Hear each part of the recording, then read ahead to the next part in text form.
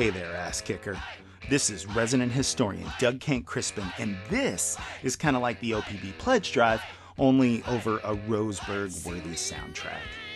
At orhistory.com, we have published over 70 broadcasts of well-researched Oregon history.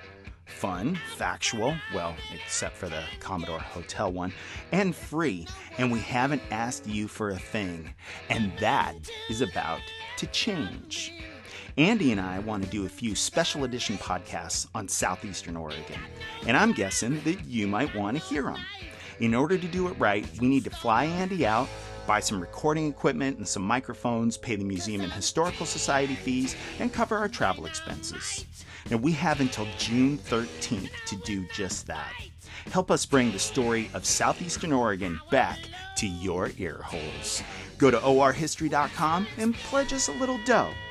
If you like what we do, please help us support this cool podcast series. We have always appreciated your listenership and always tried to bring you some kick-ass podcasts. So visit orhistory.com. Thank you, ass kickers, and here's your history.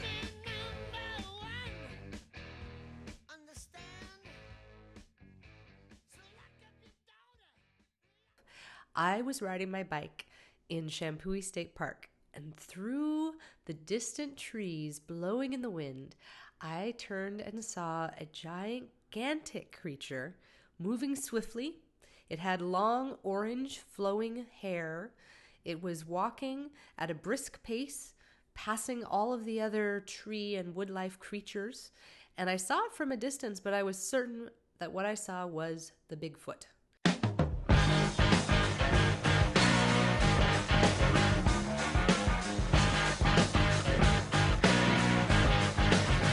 It is June 2nd, 1971, and a big old Bigfoot is strolling past a trailer park just outside of the Downs.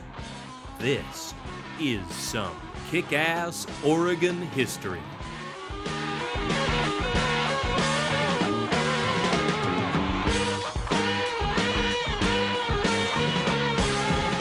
Welcome to another installment of Kick-Ass Oregon History, a survey created by the geeked out history folks at orhistory.com.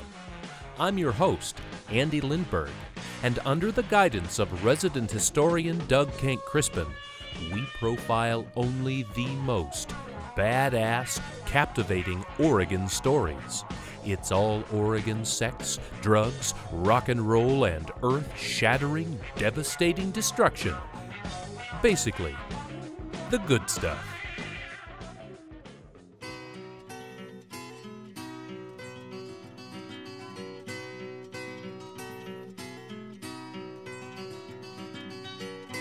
Through the woodland, through the valley, comes a horseman wild and free, tilting at the windmills passing. Who can the brave young horseman be?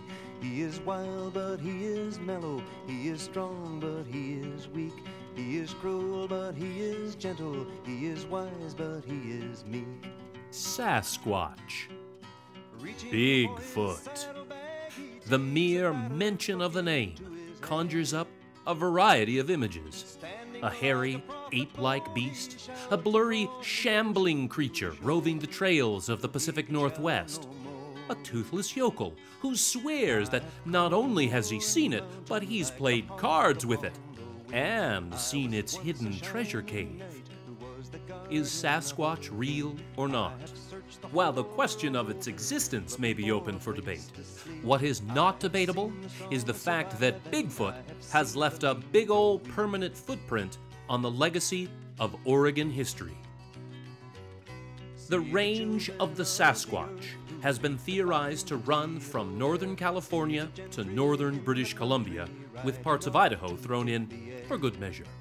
This habitat, therefore, includes the Coast and Cascade Ranges of Oregon. Some say that the total area that Sasquatches may range could at minimum cover 125,000 square miles. Today, for the most part, we will be focusing on Beaver State Bigfoot sightings.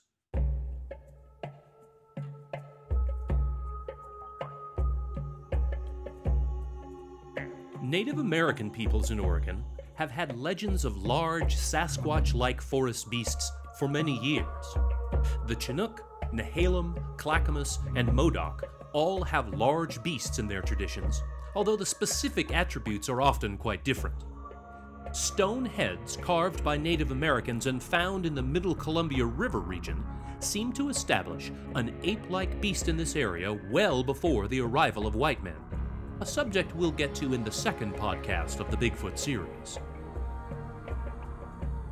Early on in the state's history, newspapers in Oregon introduced beasts that sound very much like what we today call Sasquatch.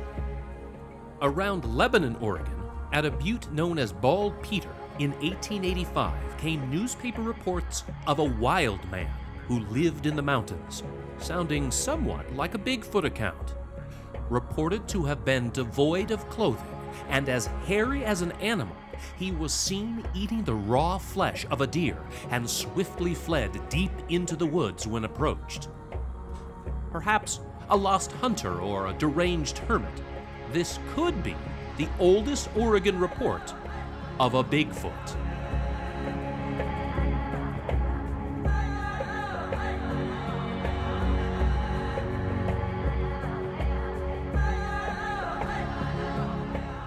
In 1900, a Roseburg paper wrote that a, quote, kangaroo man had inhabited a mining district in Curry County.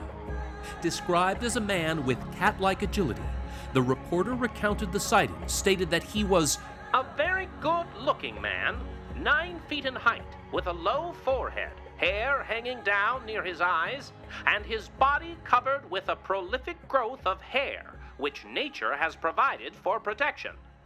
Its hands reach almost to the ground, and when its tracks were measured, its feet were found to be 18 inches in length, with 5 well-formed toes. A Coos County report in 1904 notes that a 7-foot-high beast with broad hands and feet, something like a gorilla, was seen.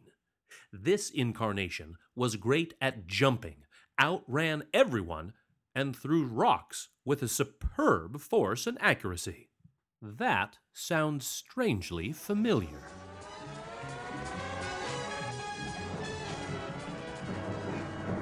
Well, what is it? A mountain lion? Oh, it's too big. What do you think, a huge grizzly, Tom? No, not a cat.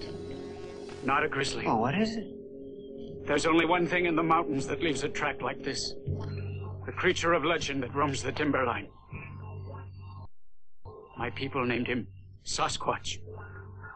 You call him Bigfoot. Sasquatches are usually reported to be at least human height, and generally taller. They are often broader than humans, and the Sasquatch limbs are more often than not in proportion with human limbs, as opposed to apes. They are quite active at night, a nocturnal creature in many sightings. Some have claimed that they breathe heavy in an almost wheezing fashion, like a sufferer of asthma or emphysema, although without exertion. Oh, and they fucking stink. One witness described Sasquatch as having a truly nauseating, acrid odor. Another said the beast smelled like an old outhouse. But isn't this all just bullshit? What physical proof do we have for Bigfoots in Oregon? Well, decidedly, the material evidence is quite poor. Historian Doug Kenck-Crispin. There are some casts of big, crazy footprints, but many of these have been determined to be fakes. There are some grainy videos, but more often than not, they look like people in monkey suits with funny strides. A Bigfoot corpse has never been found, and bones seem to be the most obvious, tangible piece of substantiation one would expect to find, for surely Bigfoot's followers are dead. What we do have is a shit ton of witnesses who claim to have seen Sasquatches and are more than happy to tell the tale. A family saw Bigfoot standing in the Detroit Reservoir. He reached down, caught a fish, bit off its head, and ate his prize. A trio of Bigfoots, or Big Feet, A male, a female, and a child were seen foraging for rodents, likely marmots, in the Clackamas River watershed by Estacada. Of course, it was by Estacada. Another reported sighting in the Clackamas Valley was of 2 slumbering Sasquatches. They are observed to be sleeping for about an hour, and then these females, identified as such due to their pendulous breasts, went to a creek and began eating water plants. One of the she-Sasquatches displayed swollen genitals, and she kept rubbing herself in her lady parts and emitted a sound like a scream in an echo chamber. One of these female Bigfoots also squatted and shat in the creek, and then wiped herself clean with her hand. I'm a Sasquatch man, and I'm looking for a Sasquatch woman. Sasquatch woman. She ain't got hairspray, but she got bear spray in her cut rate Fendi purse. I'm a Sasquatch man, and I'm looking for a Sasquatch woman. Sasquatch woman. We'll have a ball making Bigfoot calls on the river banks. For some reason, the Oregon version of Sasquatch seems to get shot a lot, or at least shot at a lot. Research in the 1970s found that out of every 12 Oregon Bigfoot sightings, Sasquatch would be shot at once. One incident highlights this trend.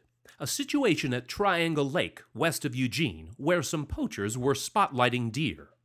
A cluster of concerned deer came racing down a hillside like bats out of hell, and the poachers shined their light around to see what had caused the commotion. When it became clear that the hullabaloo had been triggered by a Bigfoot, they started shooting their .22s at it, apparently letting loose 30 or 40 rounds. The pissed-off Bigfoot turned and fled over the hill, apparently flailing its arms as if repelling a swarm of flies. In 1957, an Oregon hunter at Winoga Butte near Bend had just shot a deer and was sitting on a rock to make sure it was dead. All of a sudden, a Sasquatch came tear-ass out of the brush, grabbed the felled animal under one arm, then quickly turned and ran back into the forest. The hunter raised his .30-06 to his shoulder and muttered, "That son of a bitch is stealing my deer." He emptied his rifle into the fleeing Bigfoot's back, but other than a strange whistling scream, he saw no other indication that his bullets had met their mark.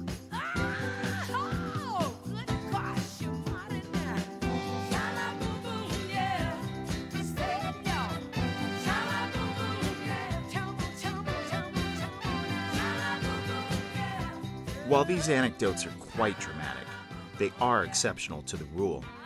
Most sightings share a similar characteristic, a dull and unconvincing account of a shy giant that simply turned, walked away, and did nothing. John Green called Sasquatch a remarkably inoffensive animal. He's a relatively peaceful creature. No rushing of the observers, no growling in aggressive Kong-like giant gorilla manner. Rather, Bigfoot is seen as an unobtrusive being that tries to get away from his or her fellow bipedal primates at a swift, measured pace. Peter Byrne has characterized Sasquatches as the most elusive and man-wary creatures on the face of the earth. I like the encounters of Sasquatch had by loggers, road engineers, and other rapists of Oregon's natural beauty. In these happenstances, Sasquatch is literally a savior of our state's environment, or at least a humanoid witness to the sodomy, not some rare squirrel or an owl with funny spots, or some other easily dismissed animal. Bigfoot is always a tall, hairy, stinky version of Trey Arrow. Well, I assume that Trey Arrow is stinky, but maybe not as much as Bigfoot. There is unrest in the forest, there is trouble with the trees, for the maples want more sunlight and the oaks ignore their pleas. One such sighting was in the Hood River National Forest when a logging crane operator saw a Sasquatch on Fir Mountain. The crew was clearing 5 acres of timber, and the crane was creating considerable noise, as were the sounds of crashing falling trees. At one point in this molestation, the crane operator saw a massive, broad creature standing at the edge of the clear-cut at a distance of 65 yards. The hairy, man-like beast was just watching the operation, and slowly turned and walked into the forest with a smooth, flowing fashion. The same gang saw a similar or the same beast again the next day. Some in the crew thought the classic Bigfoot designation was appropriate for the creature. Another logger present was not so sure of what he had seen, but certainly attributed it to be some kind of goddamn monster. In the forest, and the creatures all have fled as the maples scream oppression, and the oaks just shake their heads.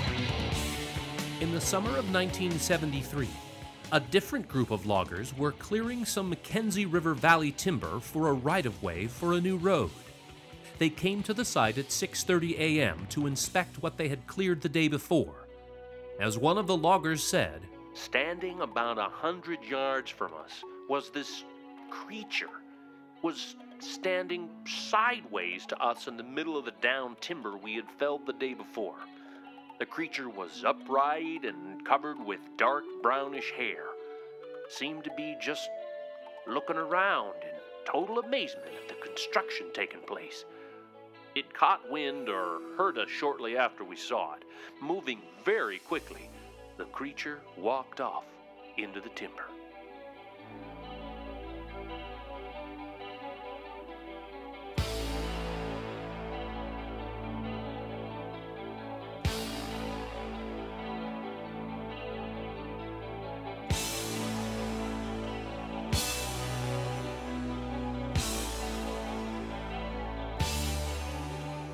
Anthropologist and author of the book Bigfoot Exposed, David Daegling, calls Bigfoot an ecological messiah, for it signifies wilderness and the power of nature.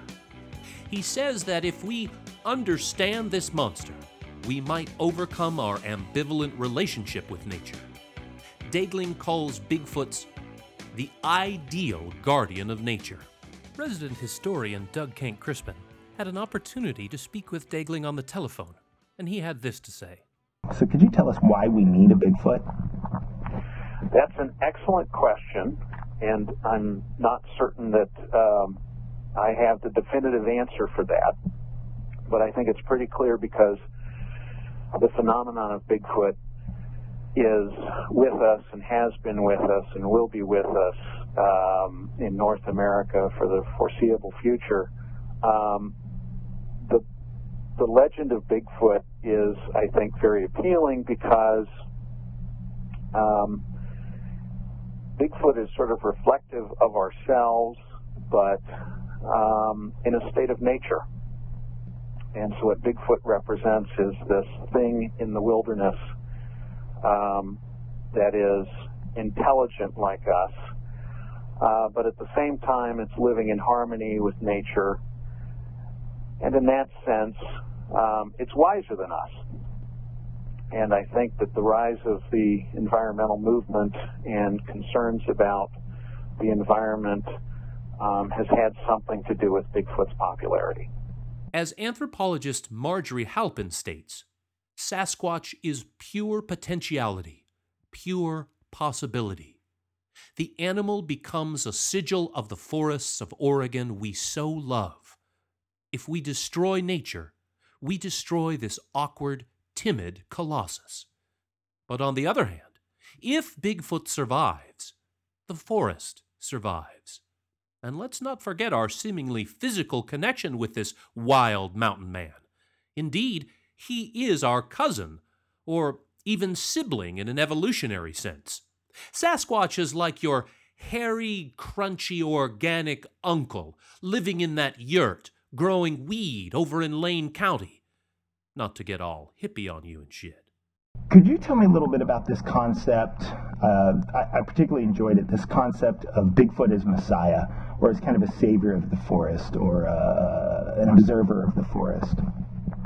Yeah, this was something that Bob Pyle, who wrote a book called Where Bigfoot Walks, postulated, and I think it's a really interesting idea. I refer to Bigfoot in my book as sort of an eco-messiah, meaning that Bigfoot might be sitting there in the woods, lurking and allowing us to see it, in order that we might learn something or perhaps take a lesson from how it's actually living in the woods without destroying the woods. And I think that there's tremendous appeal in that. If Sasquatch is tromping around in the Oregon woods, leaving curious footprints at random points, it means we haven't clear-cut all of our forests. We haven't allowed our urban sprawl to devour our natural, beautiful environment like a hungry, bloated pig. If we show a modicum of consumptional restraint, Sasquatch lives. Bigfoot is a marker for our natural treasures in the state of Oregon. Honestly, I hope we never discover if Sasquatch is real or not. We have enough physical evidence, going back to the carved stone ape heads of the Columbia River Basin, enough evidence to at least reasonably entertain the idea of the existence of Sasquatch. And frankly, that's enough for me. I'm content to accept that Bigfoot could be. Indeed, it's a reassuring stretch of the imagination. It's comforting and protective. Bigfoot could be. And like the fate of D.B. Cooper, maybe we shouldn't know the answer. For are we not a better world if Sasquatch, the protector or messiah of the woods, is running around the Cascades, keeping our timberland treasures under a good watch? Is not our state's legacy richer with a giant, gentle forest primate to keep us company on afternoon hikes and summer camping trips? Isn't Shampooey State Park a more opulent destination as both the birthplace of American Oregon as well as a regular haunt of Sasquatches? And under her watchful eye, we all lived happily ever after. If I leave here tomorrow, would you still remember me?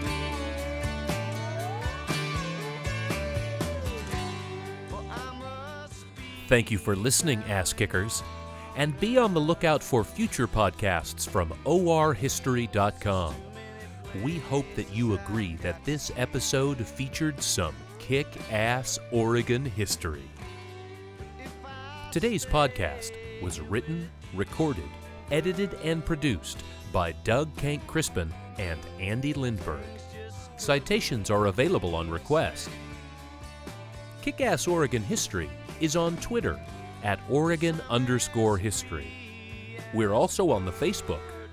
The email address is OregonHistorian@gmail.com.